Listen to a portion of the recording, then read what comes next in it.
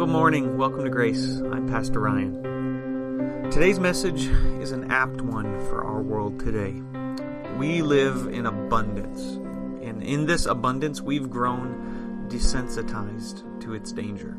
You see, very subtly, most of us have bought into the temptation of greed or sanctified covetousness. Because of a lack of need, we in this culture have become a people shackled to our stuff and paralyzed by our possessions. So today we examine a teaching of primary importance to the American church, a lesson on contentment. Thanks for listening.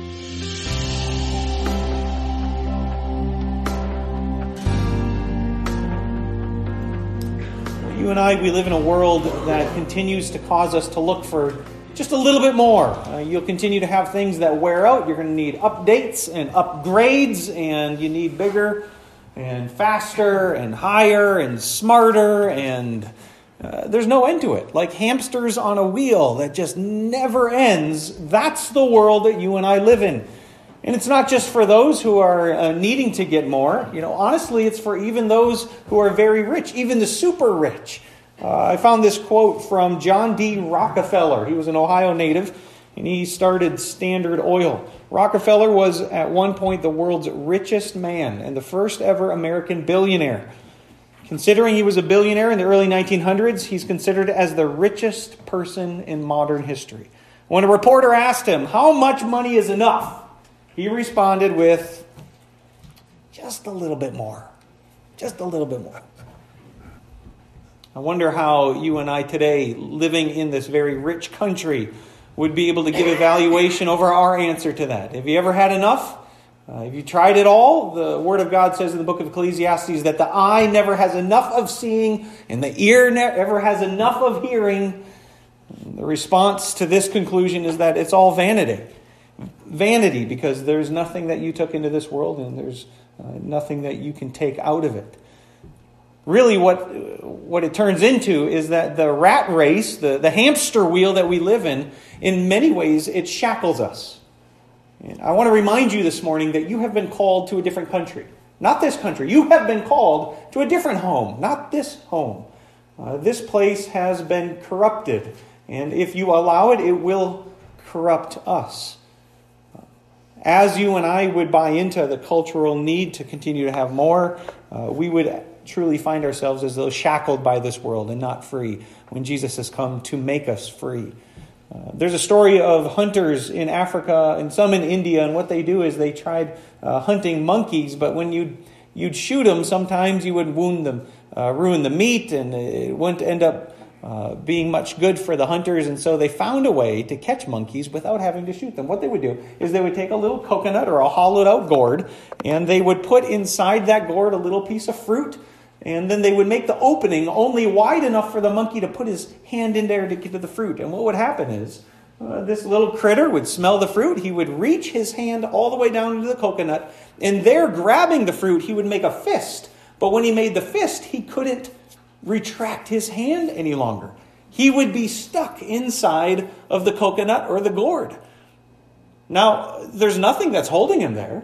There's nothing that's keeping him a prisoner except for his own greed, except for his own desire. And what the hunters found is they could literally walk right up to the creature where he, panicking, still would not let go because he was shackled by his own covetousness. He was shackled by his own desire to have just a little more.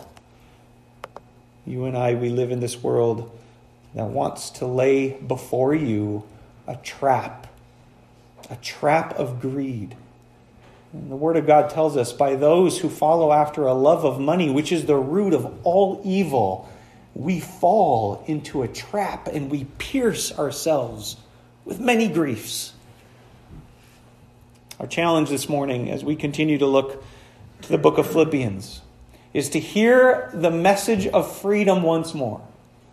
And freedom is found in contentment, and a contentment that's sourced in putting all of our hope and all of our joy in Jesus Christ. So I've entitled this message, "The Secret of Contentment for God's People." We're in the book of Philippians chapter 4. I invite you to turn there with me. As I begin to think through the importance of a message to the American church, I want you to know that this message in particular, for me, I believe it's in my top 5. And not to the church in general, but to the American church. As I, as a pastor, think through the things where we are most deficient. I made a little bit of a list here. I thought that one of the places that I see that we're quite deficient is in a theology of death. The American church also has a very deficient theology of suffering for the truth. That's not something Americans tend to have to endure. We also have failed very largely on the subject of training and educating church leaders. We've seriously outsourced that to seminaries, whereas the church itself has dropped the ball on this. And maybe lastly, if I were to look at the American church, I would see that we really struggle with unity in the American church. So of those, number 5 I would put is the issue of contentment. So this is I believe, a very important message. And just to call your ear to the attention of the apostle as he writes to the Philippians, continually working to change their understanding. Stop thinking like the world and think as a citizen of heaven. One who belongs to a different country. We're in Philippians chapter 4. We're going to read through verses 10 through 13. So just 4 short verses and work through some observations. I invite you to follow along. 1830. It's page 1830 in the Pew Bibles if you're still looking there for Philippians 4. Verse 10, Paul writes this. I rejoice greatly in the Lord that at last you have renewed your concern for me. Indeed, you have been concerned, but you had no opportunity to show it. I'm not saying this because I'm in need, for I have learned to be content, whatever the circumstances. I know what it is to be in need, and I know what it is to have plenty. I've learned the secret of being content in any and every situation, whether well-fed or hungry, whether living in plenty or in want. I can do everything through him who gives me strength. All right, as we look at this, I know that you have all heard at some point verse 13, the idea of doing all things through Christ who gives me the strength. I'm going to really work towards the end of explaining what this truly means. For you'll find this on locker room walls and football teams. You know, I can do all things through Christ who gives me the strength. And that's not at all what it means. So what we want to do is really work towards understanding exactly what Paul has to say for us in this. And to begin with, I want to give us a definition of really what contentment means. Contentment in the original language here is found of a conjunction of 2 Greek words. The first one is auta, which means self. So we use this word a lot of times with automatic, right? Something that's self-running. So self is that first word, and the second one is the word arkeo, which means to be satisfied. So contentment in the biblical sense. And really, it's a word that Paul is hijacking out of kind of the economy and the society of his day. And he's applying it into the context of being fulfilled in Jesus Christ alone. A word that would mean self-satisfied for Paul now takes on a different nuance. It means to be satisfied in Christ. Not to be satisfied in ourselves, but contentment for the Apostle Paul here. When he says, I have learned what it is to be content, what he means is, I have found satisfaction in Jesus alone. Not partial satisfaction, not 99% and then a little extra. In fact, I want to draw your attention back 1 chapter. If you wouldn't mind turning back into Philippians, back to chapter 3. If you look in verse 7, this is what he says. But whatever were gains to me, I now consider loss for the sake of Christ. What's more, I consider everything a loss because of the surpassing worth of knowing Christ Jesus my Lord, for whose sake I've lost all things. I consider them garbage, that I may gain Christ and be found in him, not having a righteousness of my own that comes from the law, but that which is through faith in Christ, the righteousness that comes from God on the basis of faith. I want you to see the exchange that Paul is trying to get us to identify here. When he says, I'm content, and the definition of contentment being satisfied in Christ alone, you have to see that he's already one who has experientially made that exchange. Nobody was better than Paul. Nobody had more going for him within the Jewish people than the Apostle Paul. And you and I would be mistaken to think that when Paul says, I I consider them lost for the sake of Christ, that what he means is that I've just kind of gotten rid of them and they actually serve me at kind of a neutral level. That's not what he means. What Paul means is that everything as compared to Christ, it's not neutral. It's actually a loss. It's actually in the red column.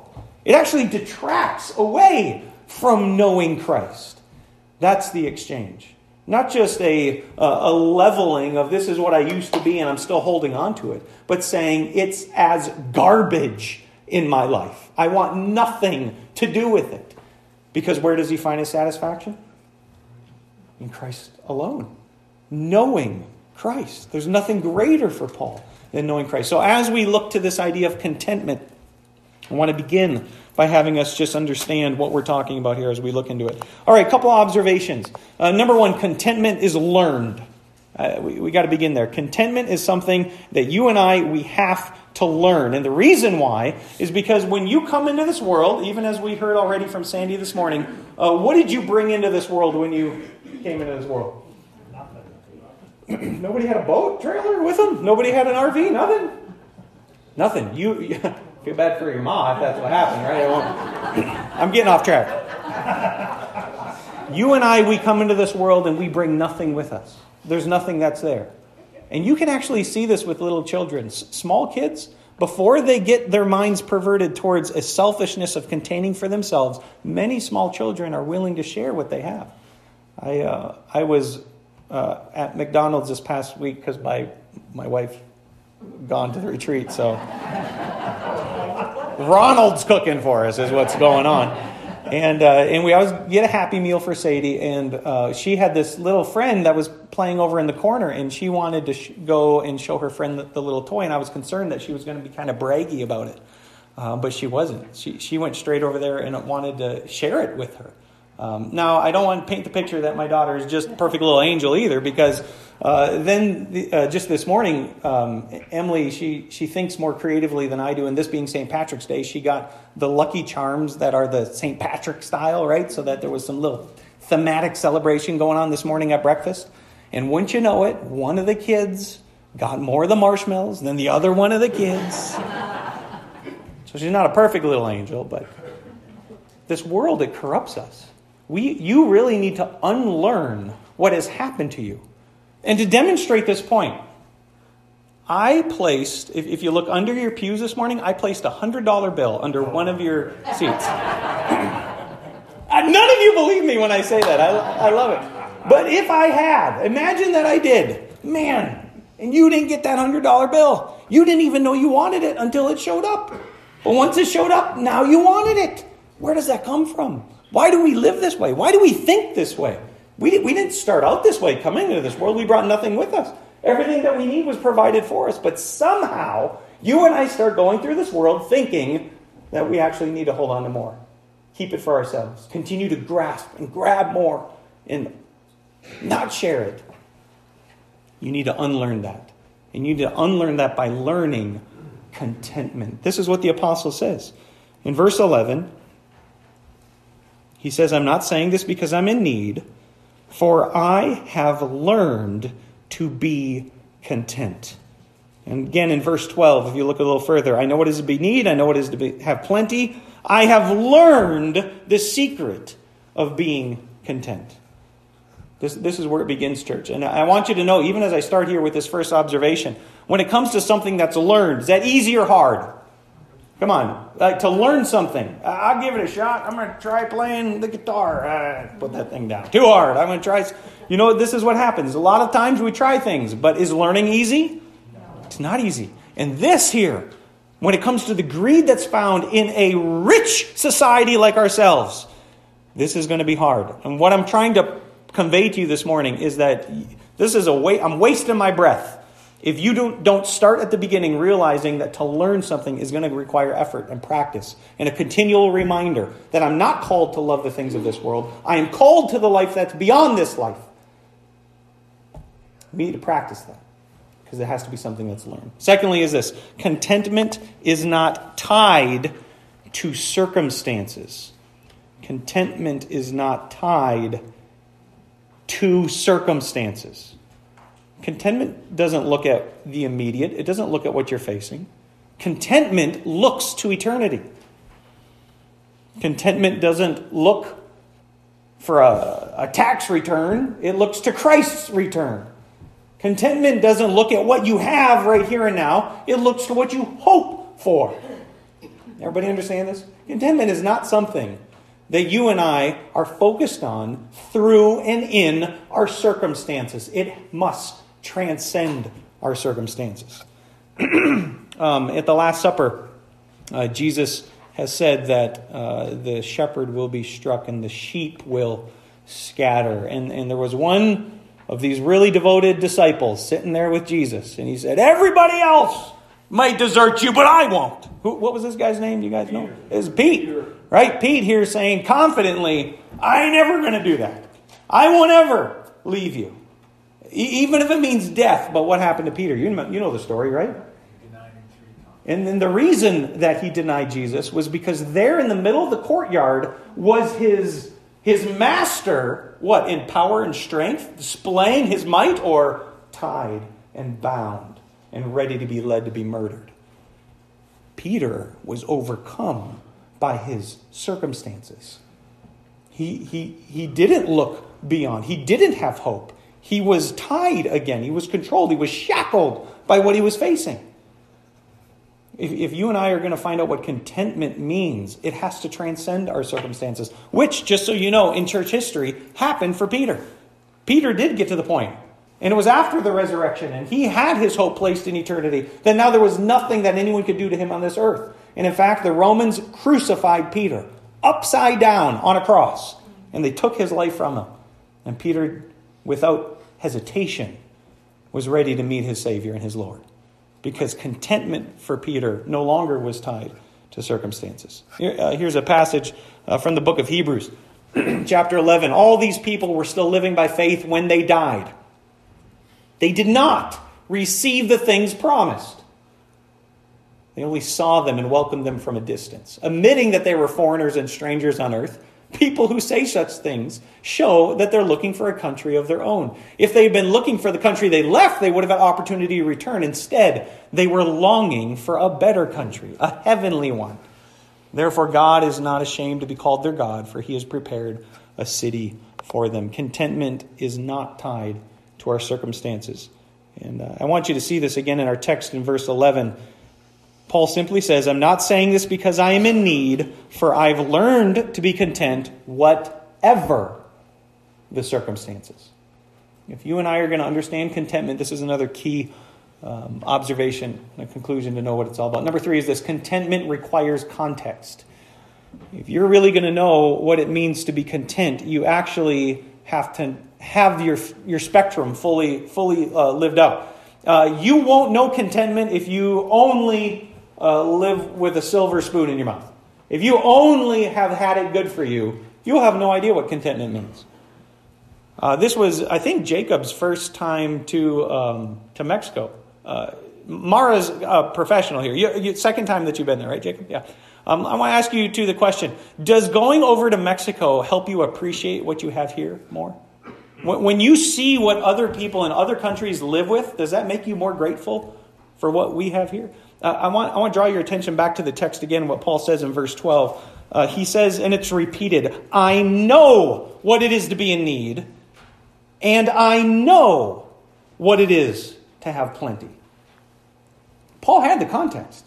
He knew what it was to have every one of his needs met, and he knew what it was to feel like he had to sleep in the cold. He had the full spectrum. And it's only when you and I know that God will be there for you, not just when life is good, not when it's going easy, but when life actually gets difficult. When you learn to live with less, when you know what it is to feel hunger and the cold of the chill of the night, that you learn contentment. If you've never had that experience, I would say that you probably would be incapable of truly knowing what contentment means. If you've only had life easy, if you've only ever had it good. This is the challenge throughout the Word of God, that you and I would learn not to rely on ourselves. That you and I would not learn to rely on our ability, our checkbook, but that we would rely on God. This is why he allows suffering in our lives. This is why he allows your faith to be challenged and tested, because it provides for us a context that we would understand true commitment. Number 4, commitment is all-inclusive. Paul says in verse 12 again, if you look there with me, I have learned the secret of being content in any and every situation. Here's what I mean by all-inclusive. Contentment is not just learning to be cheerful or satisfied when you don't have anything. It's also learning to rely on God when you have everything. It's all-inclusive. I'm going to make sure you understand what I'm saying here. It's not saying be content because you don't have enough. Paul would challenge the church here. Be content when your cup is overflowing. Do you know, this, I think, is actually maybe the harder of the two. Because you know what will happen to most people? When you have your cup overflowing, who's praying to God in those moments? Who's finding contentment in those moments? Oh, man, we need to upgrade the plasma screen to a new 65-inch. They got a sale going on right now. And we got to put new tires on and upgrade. That's what we do. You and I, we're not content with what we have when the cup is overflowing. Jesus tells the story of the man who had barns that were too small to hold all his riches. And so what did this guy decide to do? Was he content with what he had? No, he said, I'm going to build bigger barns. Your life is not found in the abundance or the accumulation of wealth or money. And who could give his soul for the exchange of the entire world? We need to know that contentment is not something to be seen and practiced just when we're in lack. It's something that also needs to be seen in abundance. We still need to be fully satisfied in Jesus, not just in lack, but also in abundance. And the NEFE, the National Endowment for Financial Education, reports that 70% of lottery winners, either the scratchers or the Powerball, right? 70% of the jackpot winners go bankrupt within 3 years. That is crazy statistic. Imagine the windfall of millions, right? I mean, you're doing a dance on the way home. I mean, right? You won the jackpot. For 70%, that's a curse, is what that is. That's not a blessing. And not everyone can handle that. I want you to know that as you have opportunity today to talk to Mara and Jacob, I hope they have the opportunity just to tell you what life is like living in that region of Mexico, in that part of the world. And how very little the people have, and yet how very satisfied they are. How very full their lives are. Because you will not learn that in the affluence of America. You and I will be confused by that. And I am preaching maybe to a different... we are in the UP, all right? So for UPers, this isn't as much a big of an issue, but I want you to make sure you're paying attention to it as well. Because you'll miss it. And it will sneak in up on you, and it will shackle you like that monkey who can't let go. Contentment needs to be all-inclusive, not just what we have, what we don't have. 1 Timothy, again, godliness with contentment is great gain, for we brought nothing into the world, we could take nothing out of it. But if we have food and clothing, we'll be content with that. Those who want to get rich fall into temptation and a trap, and into many foolish and harmful desires that plunge people into ruin and destruction. For the love of money is the root of all kinds of evil. Some people, eager for money, have wandered from the faith and have pierced themselves with many griefs. Contentment needs to be seen, not just when you're in lack. It needs to be all-inclusive. It needs to be seen when you have your cup overflowing as well. Next, contentment covers both needs and it covers wants. If you look in here in Matthew 6, Jesus says, therefore I tell you, don't worry about your life, what you'll eat or drink, or the body, and what you'll wear. Is not life more than food and the body more than clothes? Look at the birds of the air. They don't sow or reap or store away in barns, and yet your heavenly Father feeds them. Are you not much more valuable than they? Can any one of you, by worrying, add a single hour to your life? Therefore, don't worry about tomorrow, for tomorrow will worry about itself. Each day has enough trouble of its own. When we think of contentment, it needs to not just be, I'm content in my wants and the things I want. It includes your needs as well. In fact, if you look here at the text, this is really the part leading up to the important verse in 13. I want to point it out to you. He says in verse 12, that I have learned the secret of being content in any and every situation, whether, and look at the contrast, well-fed or hungry. Now, do you need food? Yeah, that would be our needs. This is what you and I need. But look what he says after that. Living in plenty or in want. So not just your needs, but also the things that you and I would desire. Our wants, the things that our heart would be for, things that get you fired up and excited about. Contentment, it covers it all. All right, number 6, contentment frees you to rejoice. It's a theme throughout Philippians, and it's a joy that comes not by looking at what we have or what we have done, but it's a joy that comes from looking at our Lord. Again, in chapter 4, verse 4, rejoice in the Lord always. I will say again, rejoice. And now look what he says in verse 11. I rejoice greatly in the Lord. Do you know contentment allows you to find joy? If you're here this morning, and to be honest, you're just saying, I just don't have joy. Like in my life, I find depression is something that I have more of. I find that I just am not, it's like life's heavy. I want to say, before you go and look to Prozac or go and look to any type of a medication for this, try out a spiritual solution. Try out contentment. Everything that we've listed up here already, to be a component of how we learn to live here on an earth where we don't take any of it with us when we die, and we brought none of it into the world for what you and I have currently. Because when you find contentment, the shackles will fall off and you'll have joy. Imagine the monkey. Got his hand in there holding on to the beans, right? And the hunter's coming and he's panicking. Shackled by his own greed. But imagine if he were to let go. You know what? I got enough food. I'm good. And he now can scamper away. What is his heart doing in that moment? He's rejoicing. Has joy. I was flipping through the channels the other day to Nat Geo, and I came across one of these doomsday preppers. Anybody see one of these before? Come on, see. Any doomsday preppers here in church today? Anybody? No? Okay. Well, you've seen the show then. Well, this particular doomsday prepper, as he was recounting the secret to his entire success, he just kept repeating the idea of redundancy, redundancy, redundancy. And if you know what that word means, redundancy, it means you have backups upon your backups for backups and backups and backups. In fact, I think being a doomsday prepper is just being a backup to begin with. He's got 3 different cisterns for water. He's got 3 different caches for food, 2 different hideout shelters, 2 different security systems. In fact, when I was watching this, I couldn't believe it. He was actually saying that, something might happen to his wife, and his wife was a twin, so he actually asked the twin to come live with him. He found a backup for his wife, which just gets a little unsettling. As the documentary here on this guy continued, he said what he would do to these 2 adult ladies, just to make sure they were prepared, sometimes randomly in the middle of the night, he would dress all in black, and he would sneak in on them on the dark, and he would burst the door open and scare them out of their wits to see if they were ready, to see if they were prepared. Now you tell me, is this family able to live in peace and joy or in fear? Look at this man's eyes. This is what you will look like.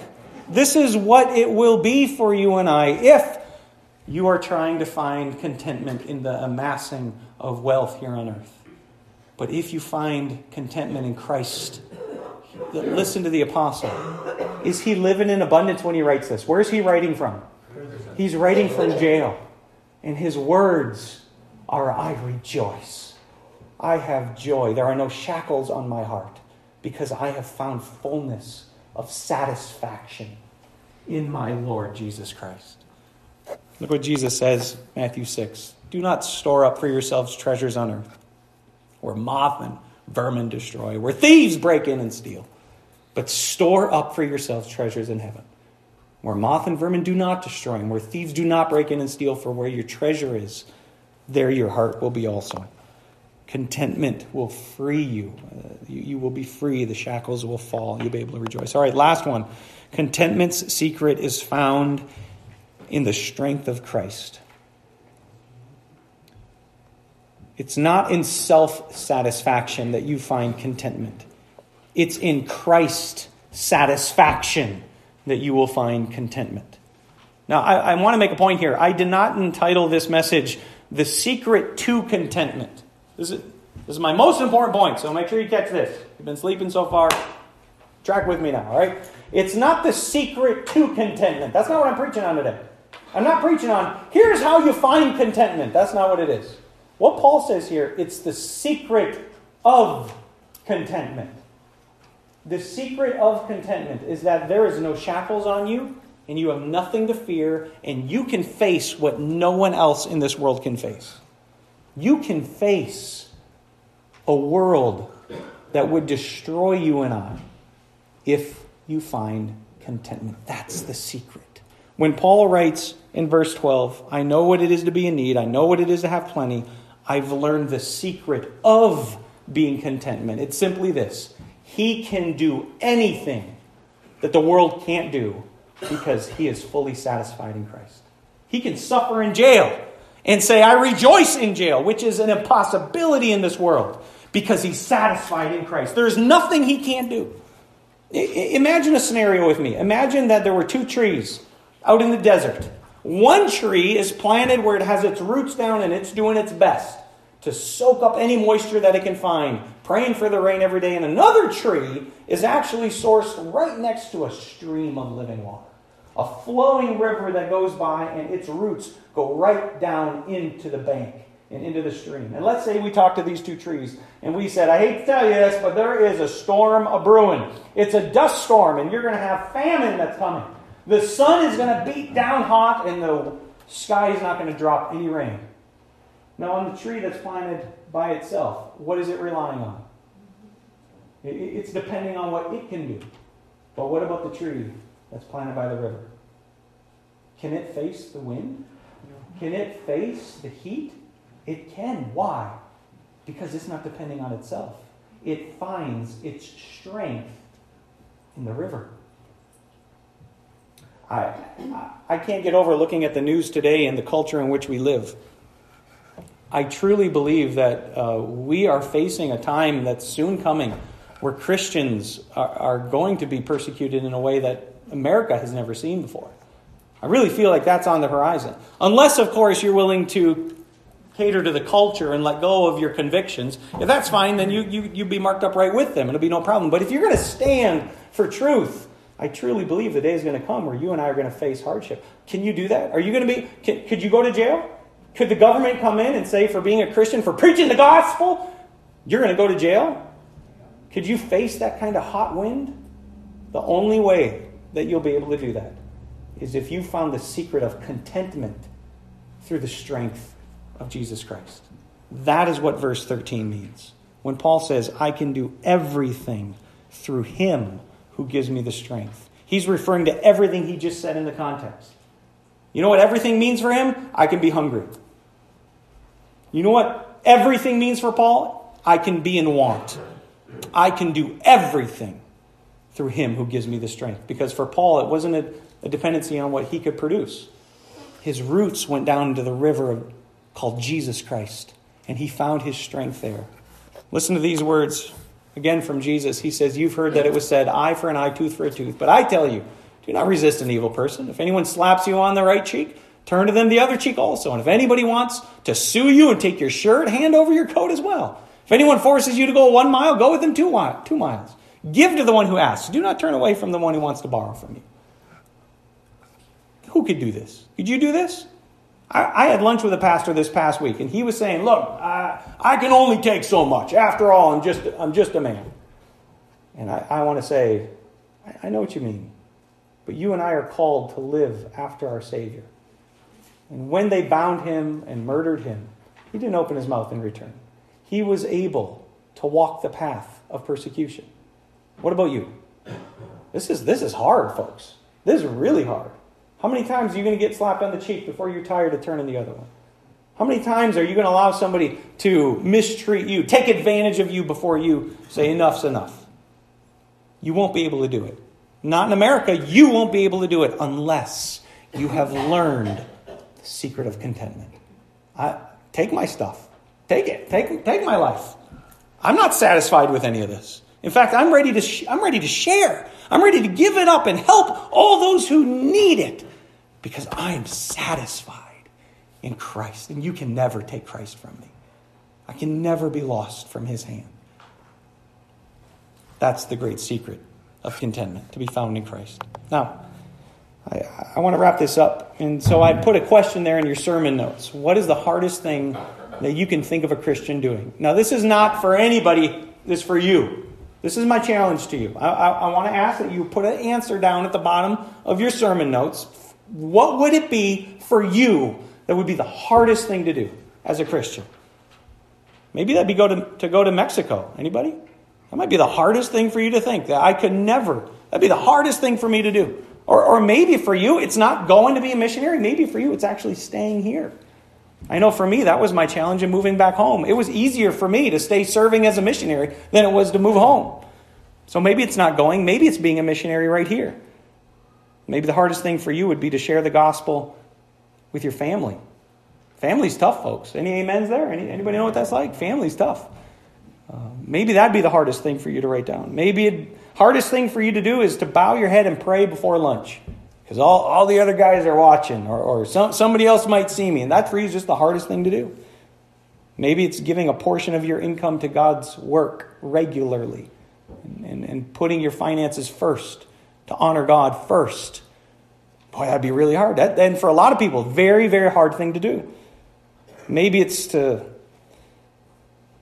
take a stand in our culture for the controversial issues in our world today.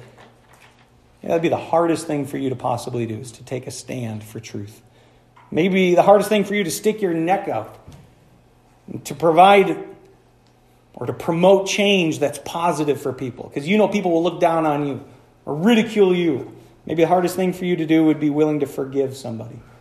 Being willing to overlook the offenses for what someone has done to you. And that's just the hardest thing for you. Maybe the hardest thing for you is to suffer for Jesus. Peter was there. Peter was there in that moment. He was challenged, just like I'm trying to challenge you today. And he failed at it. But then he learned contentment. In the time when they said, you were with him, you're one of his too. You belong to get strung up with him. He said, I don't know. He was controlled by his circumstances. He was still shackled by a lack of contentment in this world, but he learned it. And you and I are going to fail at this. We will fail at this unless we begin to prepare our hearts to find contentment in Jesus alone. So that's my question to you. Would knowing Jesus for you be enough? Would knowing Jesus, like Paul says, would that be enough for you? These are his words.